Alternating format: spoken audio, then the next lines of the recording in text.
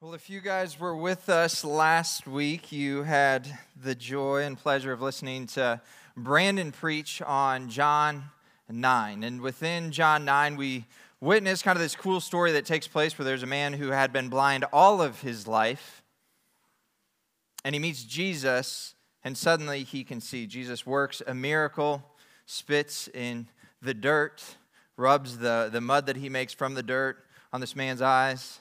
The man goes to the pool, washes it, he can see. A physical transformation happens through Jesus, the Good Shepherd. But at the same time, as this man has this experience happening before him in his life, having lived all of his life, not being able to see at all, and now suddenly can see, he's in a spot where he wants to share that story. The Good Shepherd has just healed him. Not just physically, but spiritually. In verse 38 of chapter 9, he says, "I believe." And he responded with worship. And so this man experiences physical and spiritual transformation. And as he's proclaiming how this work had been done in the synagogue to those who were listening, to the religious leaders, to everybody else in that setting, the religious leaders kick him out of the temple. He's sharing, this is what God has just done in my life. And they say, actually, that story's not going to be told here. And he was cast out. And so in this story in John 9, we see the religious leaders living as bad shepherds over the household of God. And we can see this contrast between Jesus, the Good Shepherd, and the religious leaders, bad shepherds over Israel. And this morning we're going to be in John 10, and Jesus is going to put to word what he had just done in the passage before. And so he's done the work. He's healed the man. The man is in relationship with God through Christ. And then now, today, as we're in John 10, Jesus is going to be saying why he's the Good Shepherd. He's going to be clarifying some things so that the bad shepherds of Israel can understand what's going on.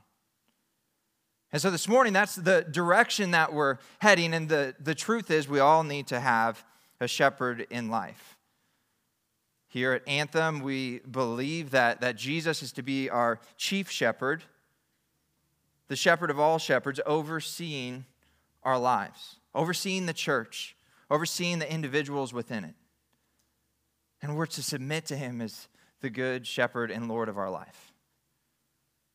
At the same time, we're to have other shepherds, under shepherds, pastoral leaders, disciplers, mentors, encouragers, people that are walking in the trenches of life with us to keep us going back to the Lord. And we have this call to not just be shepherded by Christ, but by others around us. And we need to be shepherded because we're lost and wandering sheep. Without a guide, we're going the wrong direction, right? And so I can remember, it's almost 10 years back now, when there was an older man who sat me down, and he had noticed some trends in my life that I was very blind to. And he said, "Nick, I think you need to stop dating the church." And what he meant by that was, he had listened to my story of kind of what I was doing in life. I had traveled a lot. And he said, you're going to 4 or 5 different college ministries right now. You're going to 2 different churches. You're soaking up the worship at one place, the preaching at another, the fun community at another, maybe the games and the fun things that they did at another community. You're soaking all of that up, but are you committing to one body, and are you giving back your time, your talent, your treasure, your energy? Are you getting to know people in the body? Are you being led by people who want to lead you in that flock? And I absolutely needed to hear that. I needed to be shepherded in life because I was living with some blind spots. And by the grace of God, he was a helpful guide in that part of my journey. 3 or 4 years ago, I was dating my now wife, Peyton, and we were in a spot in our relationship where we were butting heads.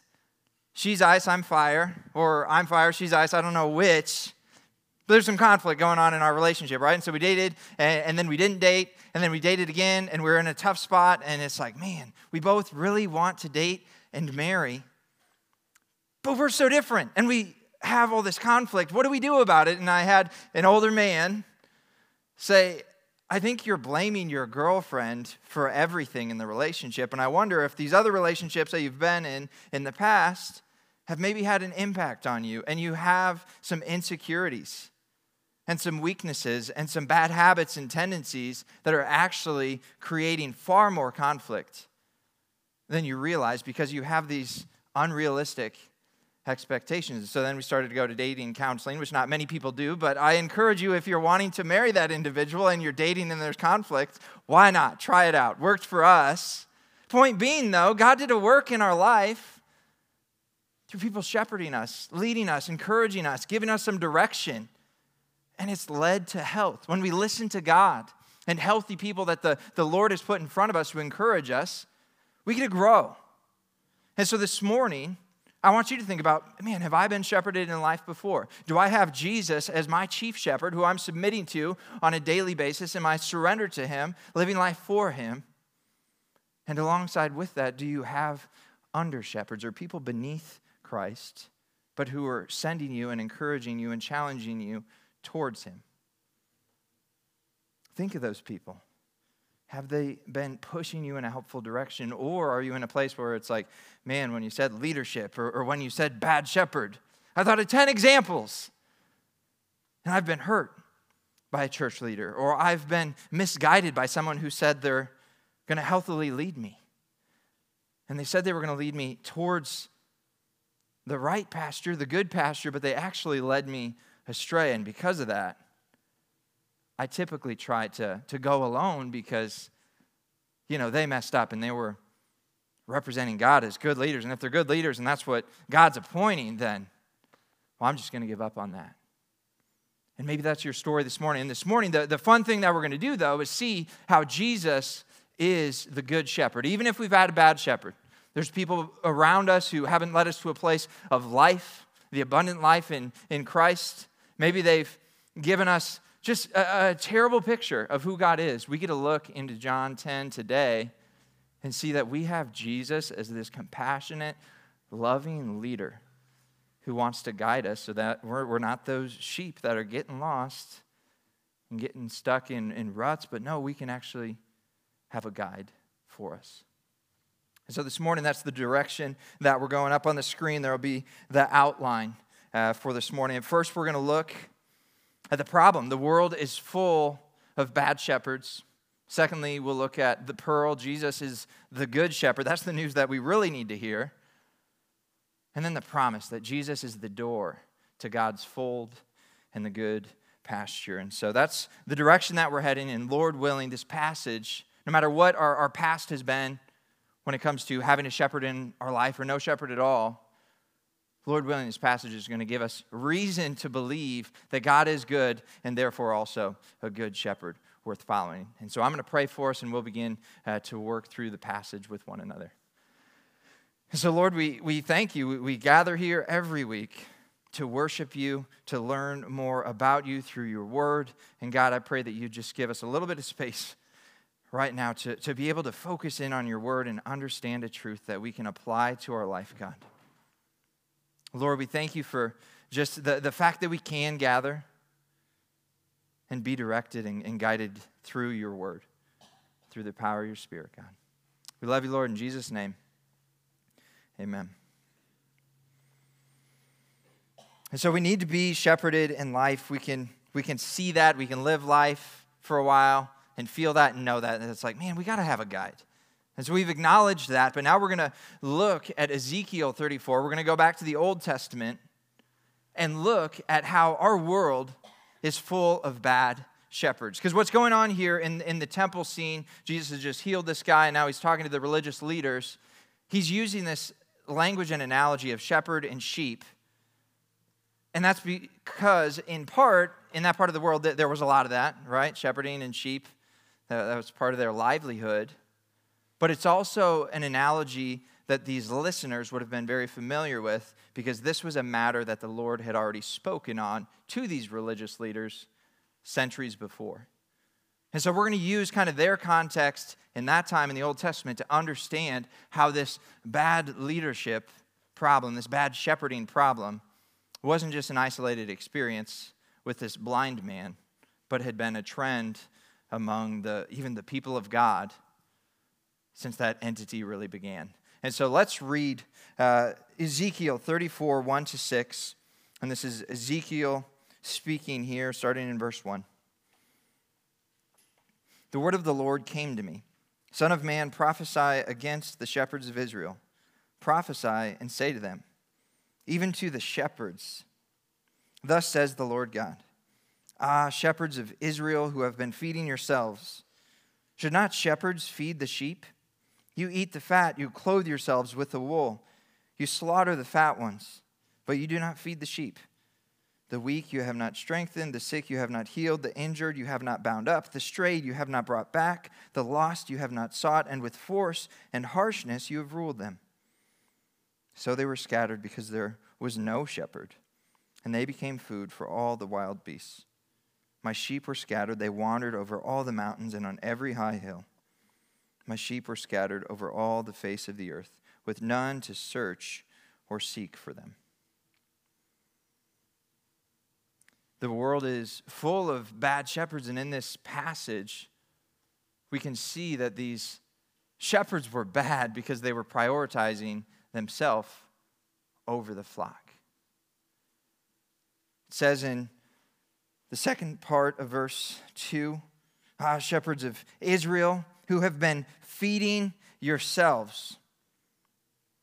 The shepherds of Israel had been set aside by the Lord to care for the flock. That's a shepherd's role, right? They're to take care of those sheep which are in front of them. Great role, have the staff, lead the sheep. And these priests had been ordained by God to help offer up sacrifices on behalf of people's sin, on behalf of the people's invitation to worship God. And so they were to be offering these sacrifices. Priests were ordained to be teaching the law. And they were also ordained to be helping them when they were physically ailing. They were to go to the priest and find and understand direction of, what do I do? I'm not doing well, and I need help. That was their role. But rather than doing that, these shepherds were feeding themselves. They had the resources, the role, the position to help the flock, but they were keeping it for themselves.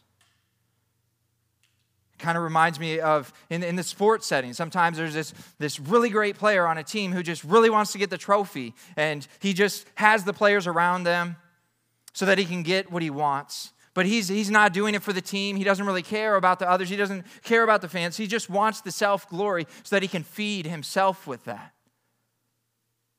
In a similar way, these shepherds had this routine of gathering the flock in front of them, having the food, the provision to care for these things, and then they didn't. And it wasn't just the priests. There were prophets who were not fulfilling their role in a godly sort of way. There's kings, there's judges.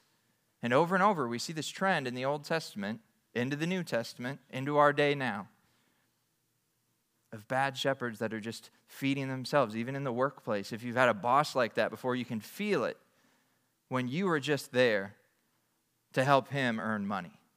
There's a difference between the boss who's entering in your life, who cares about you, who looks out for you, and the guy who just wants something from you to feed himself. And that's what was going on in the synagogue, in the temple at this time. The shepherds of Israel, set aside to care for the children of God, were caring for themselves. And they used their position to satisfy their own belly.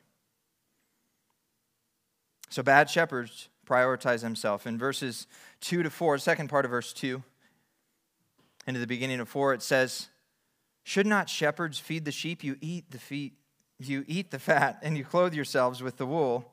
You slaughter the fat ones, but you do not feed the sheep. The weak you have not strengthened, the sick you have not healed, the injured you have not bound up.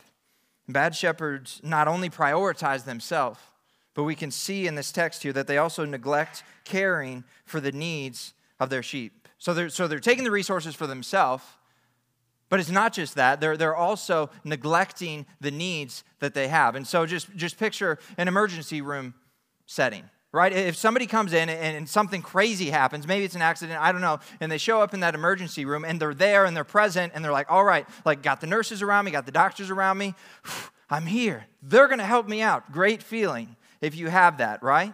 Scary feeling if you don't. But you're in that emergency room, you're ready to get cared for, the doctor's there, sees the need, and then the doctor's like, I see that. And that's it. You'd never go to that hospital again. You'd write a Google review and say, this hospital's terrible, that doctor's terrible, you need to watch out. This guy's not a good shepherd. He's not a good leader. You're going to show up there with your problem, he's going to see it, he's not going to do anything about it. That's what was going on here. Life is an emergency room setting. We're given life. God gifts us with life. But there are things that happen that are hard. And we need to be guided, and we show up to the very people who are supposed to be guiding us towards the Lord and leading us to a place of life and abundance and joy and good pasture. The best sheep life we could ever have. That's their role, and they're not doing it. It has an impression. So bad shepherds, they neglect caring for the needs of their sheep. And we've probably been in workplaces or maybe churches where we've sensed that and felt that before. And so it wasn't an isolated problem for the blind man in John 9 and 10. It wasn't an isolated problem as Ezekiel's speaking to this religious group at this time. It's an ongoing thing. Bad shepherds also break people, and they let them go astray. In the second part of verse 4 through verse 6, we can see that clearly. Verse 4b says, the injured you have not bound up, the strayed you have not brought back, the lost you have not sought, and with force and harshness you have ruled them. As a result, what happens? Verse 5, so they were scattered, because there was no true shepherd. They had shepherd in name, but they weren't living that out. There was no shepherd, and they became food for all of the wild beasts. My sheep were scattered. They wandered over all the mountains and on every high hill. My sheep were scattered over all the face of the earth, with none to search or seek for them. The trend of the environment that was created by the religious leaders was an environment that led not to people gathering over and over and people experiencing abundant life and good pasture with one another, but over and over in Israel's history, the people are scattering. In part, they're making choices out of their own sin. In part, because the examples in front of them, the religious leaders, are not setting the pace to show the compassionate heart of God. A shepherd cares for the flock in front of them. And these religious leaders were not doing that. They were neglecting the needs in front of them, and they were also ruling with this harshness. In verse 4, right, it says, with force and harshness you ruled them. Rather than having the heart of God, they had an iron fist. Because they wanted what they wanted out of their role. Didn't matter what God had said, hey, do this, don't do that. They had said, I'm in this position, and I'm going to take advantage of it. And because of that, the people under their watch scattered. When there's unhealthy leadership, there's a scattering that takes place, and it leads to people wandering. And I think we've seen that before, haven't we? By title or by name, they're in this seated place of leadership, and they're leading the household of God out of a heart of wickedness. And again, we've seen that example all throughout history. I think of Europe, for example. When we think about Europe and where they're at in seeking the Lord right now, there's not many people. If you look at statistics, there's not many people in Europe who are passionately seeking after God. And that used to be a place where many people did that, right? The first missionaries going there out of the Middle East, going into Europe, sharing the good news of Christ. Change is happening. Transformation is coming. Then there's practices that are put in place by the church that are heretical. There's unbiblical things going on. There's the headbutting between the Protestants and the Catholic Church. And both of those parties at times were doing things that did not reveal the shepherd heart of God. But there was boldness, yeah, but did it have this match of gentleness and humility and kindness and love? And so because of that iron fist, selfish tendency in the leadership of the different church bodies all across Europe, century after century, that's going to leave an impact, right? That's how time and history works. People during one culture live among one another. They reproduce, have offspring. There's children. Those children grow up around those individuals, and on and on and on. That's what history is. And so if their history had developed this trend of terrible leadership, terrible examples of what a godly shepherd we have in Jesus, it makes sense centuries later why they're so lost. And now we're sending missionaries there again. And so we've seen it there, and we've seen it in our day. We've seen it around us. Our church has a portion of its history where there was leadership dynamics that weren't helpful. And so what do we do with that? And maybe you've been on the receiving end of that. Where does that leave us as the sheep? It leaves us feeling lost and abandoned and hopeless. When religious leaders aren't setting the pace, people who are of God aren't setting the pace, they're giving us an example that makes us not want to run to the Lord as our chief shepherd, let alone to ever trust an under-shepherd again. And with that, it's like, well, I might just attend less. And with that, then comes sinful tendencies to just do what we want to do. And we get isolated and separated from community, and then we're not the 99 in the fold, we're the lost sheep. Like, where are you at? Like, I'm out here struggling. Like, you hear me bleating or whatever sheep do? Like, I'm here and I need help.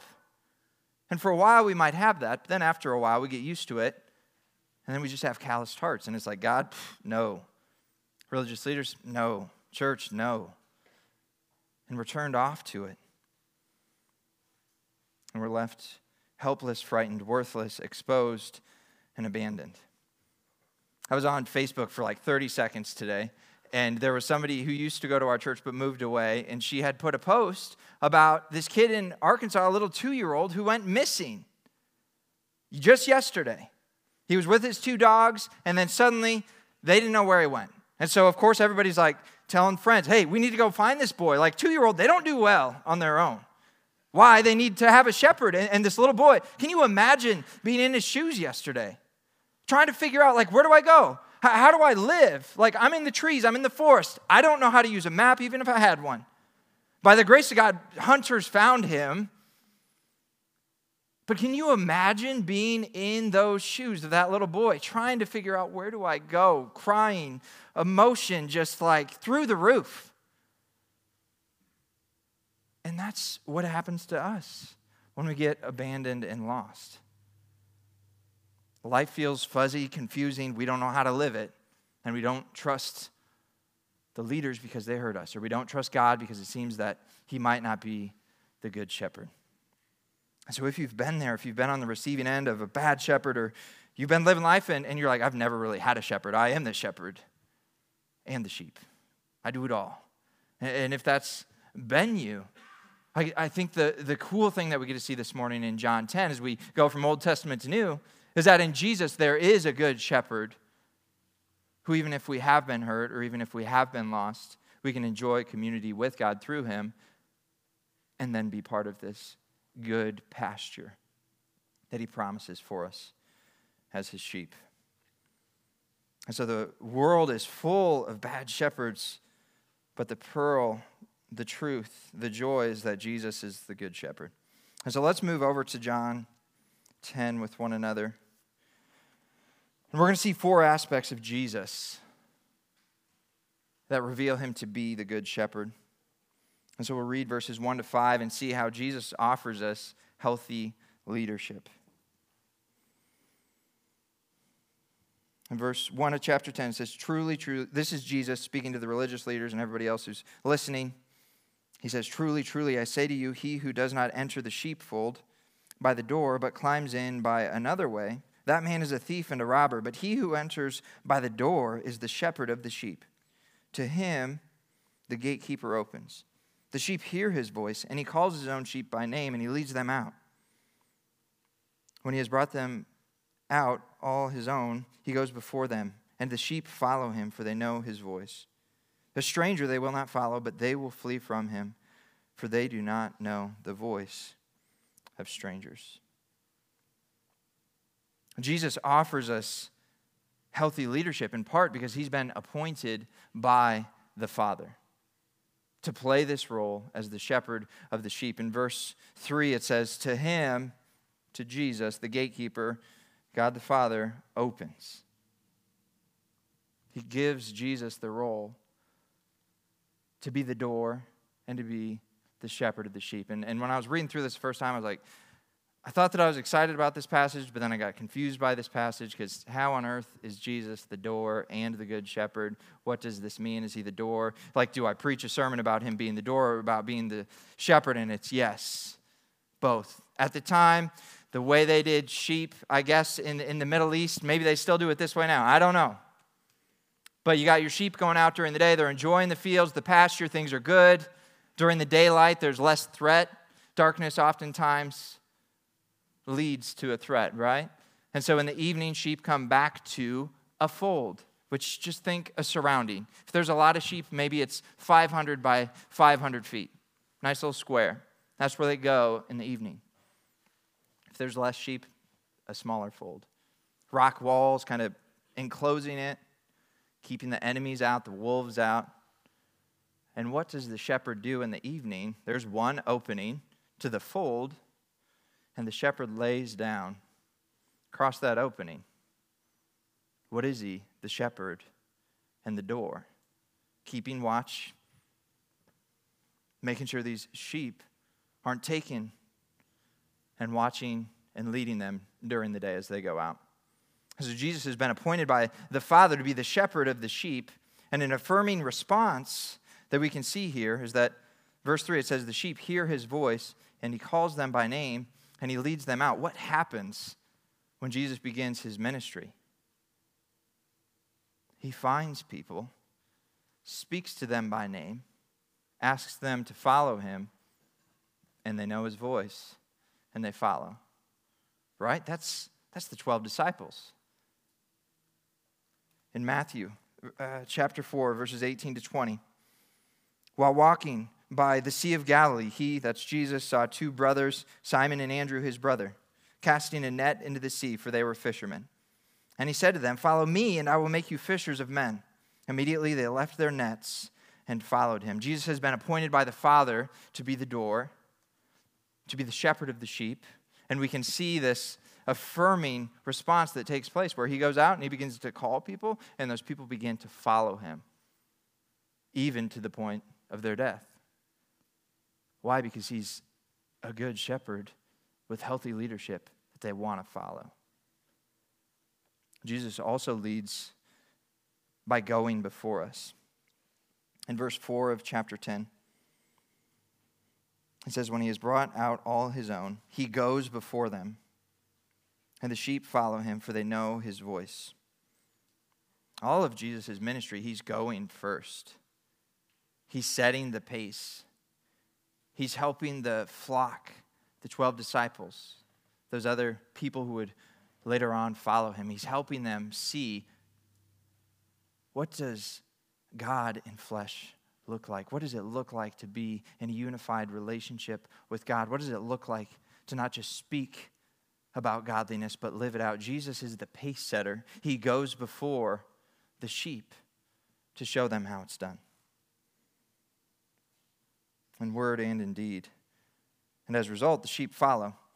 In Hebrews 6, we read, "We who have fled for refuge might have strong encouragement to hold fast to the hope set before us. We have this as a sure and steadfast anchor of the soul." That's stability right there. A hope that enters into the inner place behind the curtain where Jesus has gone as a forerunner on our behalf. Jesus goes before his disciples. to prepare them for the work that they were to do, and to show them this is the compassionate shepherd heart of God. And so we can see that Jesus offers healthy leadership. He also offers abundant food. In verses 7 to 10, it says, "So Jesus again said to them, 'Truly, truly, I say to you, I am the door of the sheep. All who came before me are thieves and robbers, but the sheep did not listen to them. I am the door. If anyone enters by me, he will be saved and will go in and out and find pasture. The thief comes only to steal and kill and destroy. I came that they may have life and have it abundantly.'" In verse 9, we see that Jesus brings his flock to good pasture. He doesn't just look over them, doesn't just lead them. He also takes them to a fuller life. He feeds them with lasting food. He provides daily sustenance. All throughout his ministry, we see this taking place with the 12 disciples, where he's doing these things, and they're kind of watching, and he's like, yeah, I just did that thing, and here's what happened there. He's feeding them with understanding, with truth, so that their faith might be able to be grounded in him. And so Jesus is leading, but he's also feeding. Hey, this is what it looks like, and I'm going to teach you so that you can have nourishment to grow. Grow roots down deep and grow depth and fruit as you live your life. And in doing that life, it leads to what verse 10 says, life and life abundantly. That word there in Greek means beyond, superior. And so as we follow after the good shepherd, we're led and we're also heading towards good pasture. I think John 15 is a good example of how that happens, right? And so in John 15, that's where we have Jesus, the vine, and we are the branches, and we, the branches, then have fruit.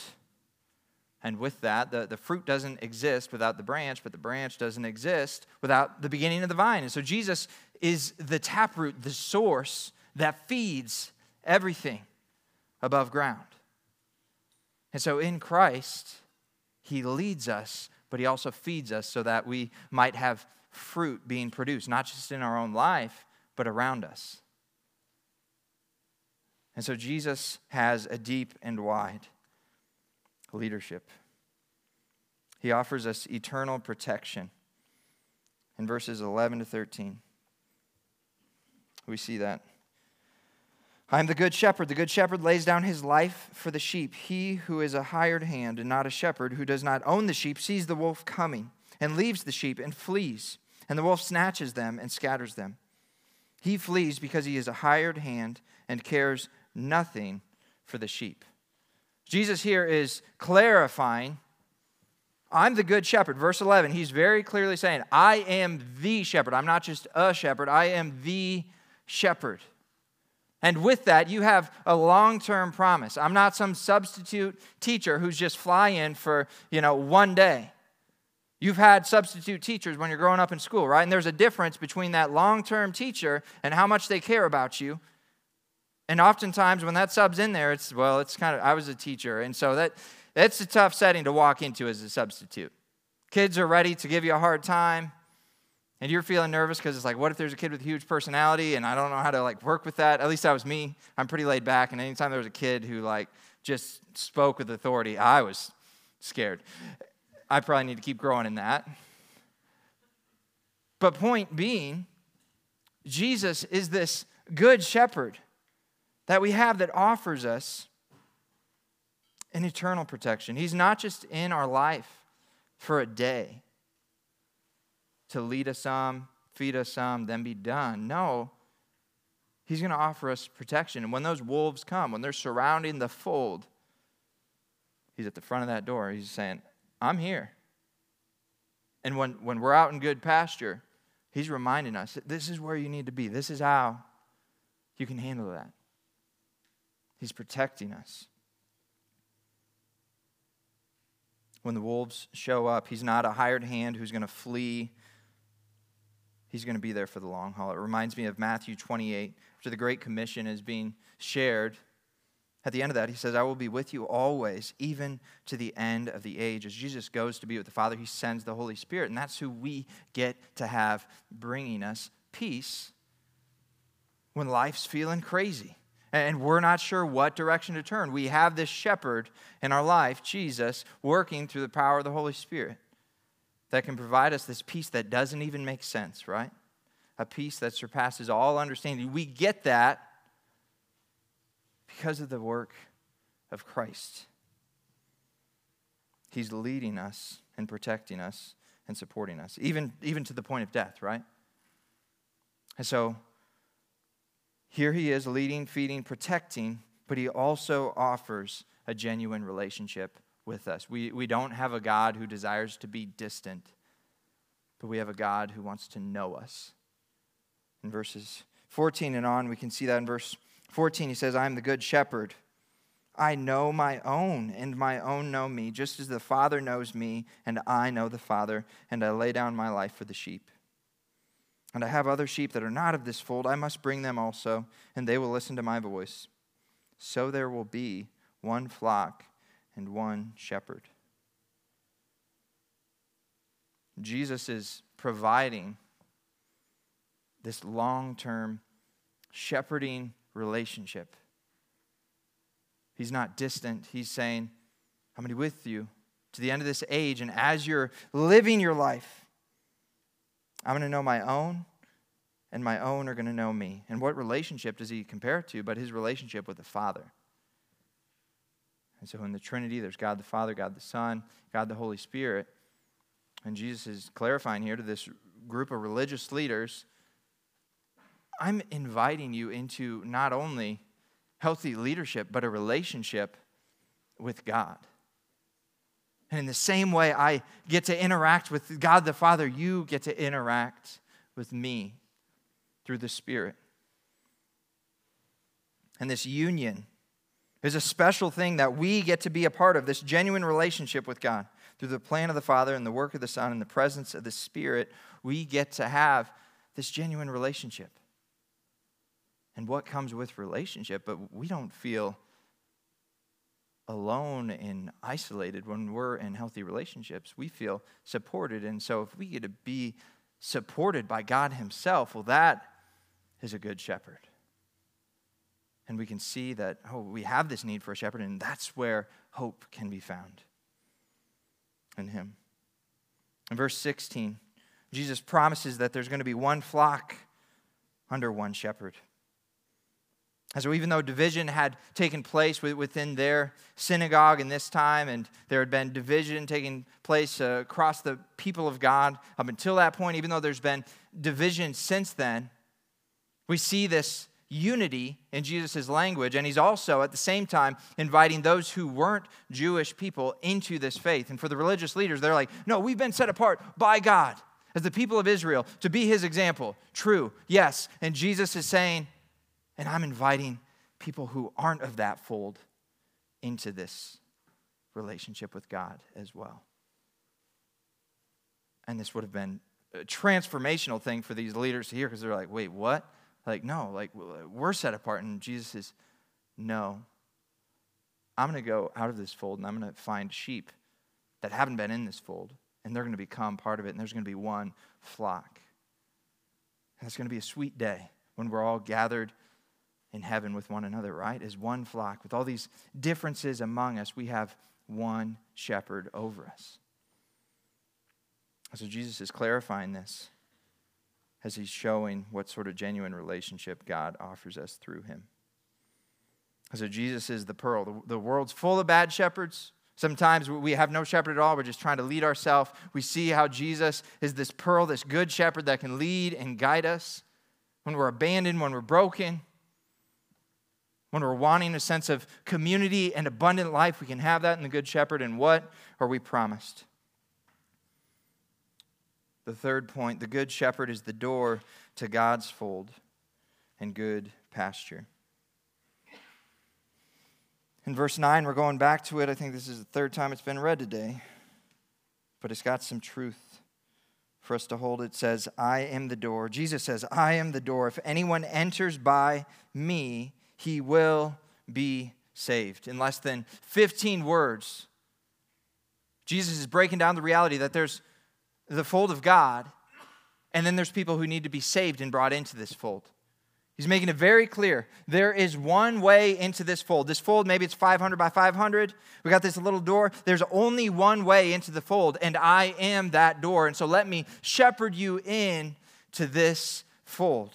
I am the door. If anyone enters by me, he will be saved. And so he's clarifying the same sort of thing that he clarifies in John 14 when he says, I'm the way, I'm the truth, and I'm the life. No one comes to the Father except through me. We want to be in the fold of God. We want to be in community with God and with God's people. How do we get there? It's through this door, Jesus, the Good Shepherd, and he's inviting us to be part of that family. 15 words. I am the door. If anyone enters by me, he will be saved. Jesus delivers a promise to experience salvation, even if we've been in bondage our whole life. He's the good shepherd who rescues lost sheep, cares for the sheep that he has, and rescues those who are lost. So even if we've been following the wrong shepherds for years or been living as the shepherd ourselves for years, he has the love, the power, the capacity to lead us into the fold. The second part of verse 9, it says that we're not only going to be saved, but we will also go in and out and find pasture. I think there's a couple different ways we can interpret that phrasing of go in and out and find pasture.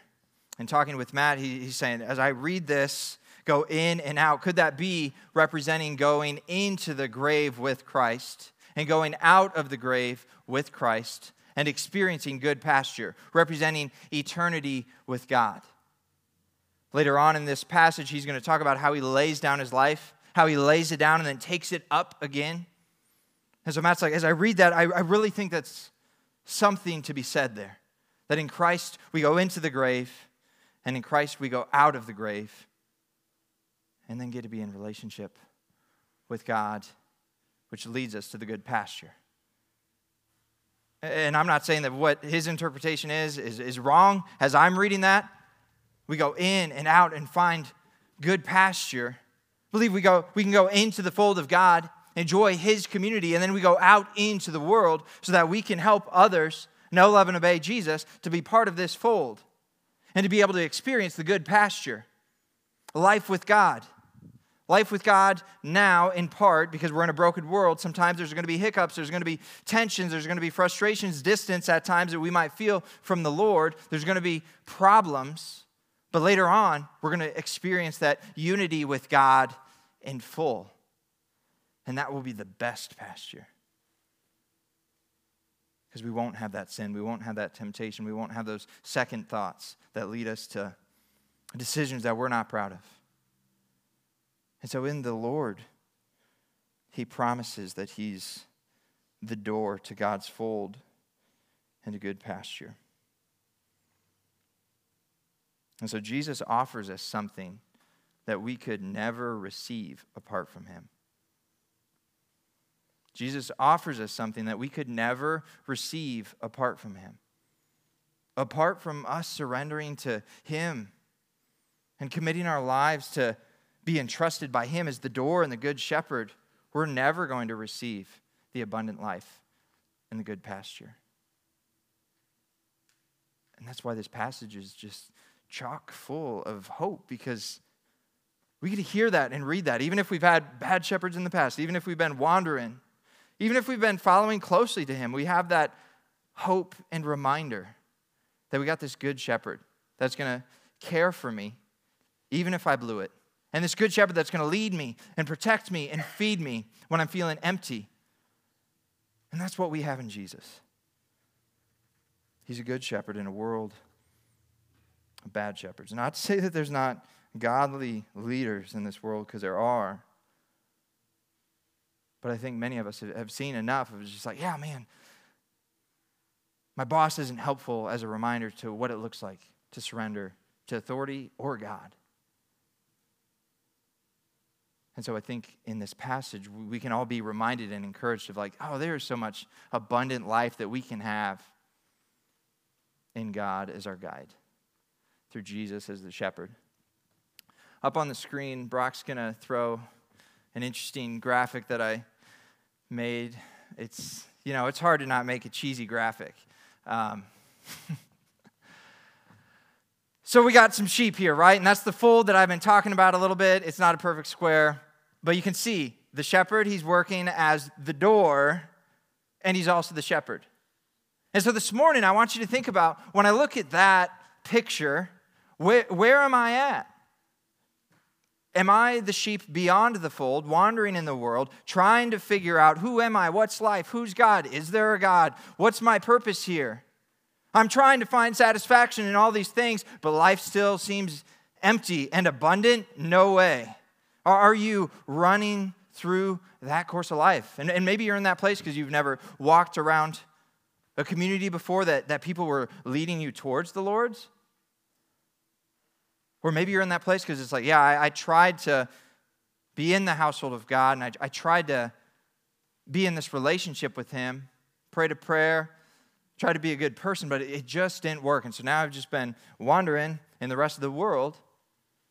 And if I got to be honest, I'm about 500 miles to the right of that shepherd figure that's on the screen. And if that's you this morning, that's where I think we can have hope in Jesus as the good shepherd, that even if we've been running there and we see that it's not satisfying, we're always welcome to return to Him. Why? Because He's a good shepherd that's going to offer grace, compassion, love, understanding. For others of you, as you look at that, you're thinking, oh man, I really feel like that sheep that's right next to Him, real close to Christ and real close to the world so that I can be a light for Him. But maybe on your interior, deep within, if you're honest with yourself or honest with people around you, you're saying, actually, I'm that sheep that's as far from Christ as possible, but still in the fold. Right? I'm there sometimes where I have a relationship with God, but sometimes I'm dodging time with God because I want to do what I want. And so I think a lot of times what happens is in the church, we experience a relationship with Christ. We confess our sins before Him. We make Him Lord of our life. Maybe we run hard as that sheep right next to Him for a while, but then we live life, and then suddenly we become that sheep, and then we're like, I'm going to go to church, I'm going to be present, but I'm going to dip out right when I can so I don't have to interact with anybody so that they don't find out that I'm the sheep on the far side of the fold. Or other sheep, and I think COVID created some of this, but other sheep are just like, I stopped going for a while, and because of that, I just really got used to being as far away from the shepherd as I could be without feeling guilty about it. And so me and the Lord aren't close, but I believe He's the Lord, so I think I'm okay. And we can do that. I believe that God can still work with us if we've lived like that, but I think we're missing out on the good pasture, the abundant life. The further away we get from the shepherd, the more we're going to wander. And it might feel really comfortable to be there. And if that's you this morning, that's, again, I think this passage is saying, like, hey, come on back. Like work your way a little bit closer to the Lord. What do I mean by that? Work your way closer to the Lord. It's not just doing a whole bunch of stuff. It's building that relationship with Him, getting time in the Word, being around other sheep that you know are healthily next to the Lord. Asking questions, reflecting, where am I at in life? Looking at your relationships. How are my relationships? Are they good? Are they healthy? Are the people around me feeling encouraged? Or do I have a real cynical spirit that's probably bleeding out of me and it leads a lot of people to discouragement? How am I living around other people? And so if that's you this morning and you got that on your radar of like, I'm not close to the shepherd, we can get closer to Him through honest surrender. Time in the Word, time around His people, time looking in. A lot of times we work in life, out here, as we're doing our jobs, doing our things, but a lot of times we don't slow down to look inwards and work on it. And as we do that, we get to be closer to the Lord because we bring Him in on that. Or maybe we get to be closer to other Christian community because we bring them in on that. And so if you're there this morning, it doesn't mean that you can't do the work to prioritize Christ. And if you're here this morning and you're like, man, I want to say this humbly, but I feel like I'm one of those sheep that's pretty close to Christ. and I'm trying to run out the Great Commission, trying to love God with everything, the Great Commandment. That's where I'm at, and I love it, and it's full of joy. And if that's you, praise be to God, and keep running that way. Because that's where the most joy we're ever going to find is. Because that's the answer, that's the promise that we have, is that's the good pasture when we're walking near to the good shepherd. So the good shepherd gives us two hopes to hold on to. The first, even if we've been lost, wandering, or astray, the good shepherd offers forgiveness and rescue from the wilderness. And number two, even if we've been hurt by a bad shepherd, the good shepherd, Jesus, brings healing and gives us an example of what to look for in earthly shepherds around us so that we don't have to walk alone. This morning, maybe you're lost and wandering. Jesus is saying, come back to the fold. And maybe you're in a place where you're in the fold, but it's just, hey, I need to seek out the good shepherd more than what I do. So I'm going to pray for us, and Lord willing, again, this passage is going to keep pumping life into our heart so that we can have that abundant life with God. Lord, we just thank you for this time with one another, that we can slow down a little bit and take some truths away from this living word that you've given us, God. And I just pray that when we look at you, when we look at your word, we wouldn't see a threat or a bad shepherd or an angry God, but that we'd see and understand your love and your justice and the path that you have for us in life, God. Lord, I pray that we'd be able to self-assess this morning, or maybe even bring others in around us to help assess where we're at in life, God, so that we might be able to make some adjustments and with humility grow towards the shepherd and not away from him. In Jesus' name, amen.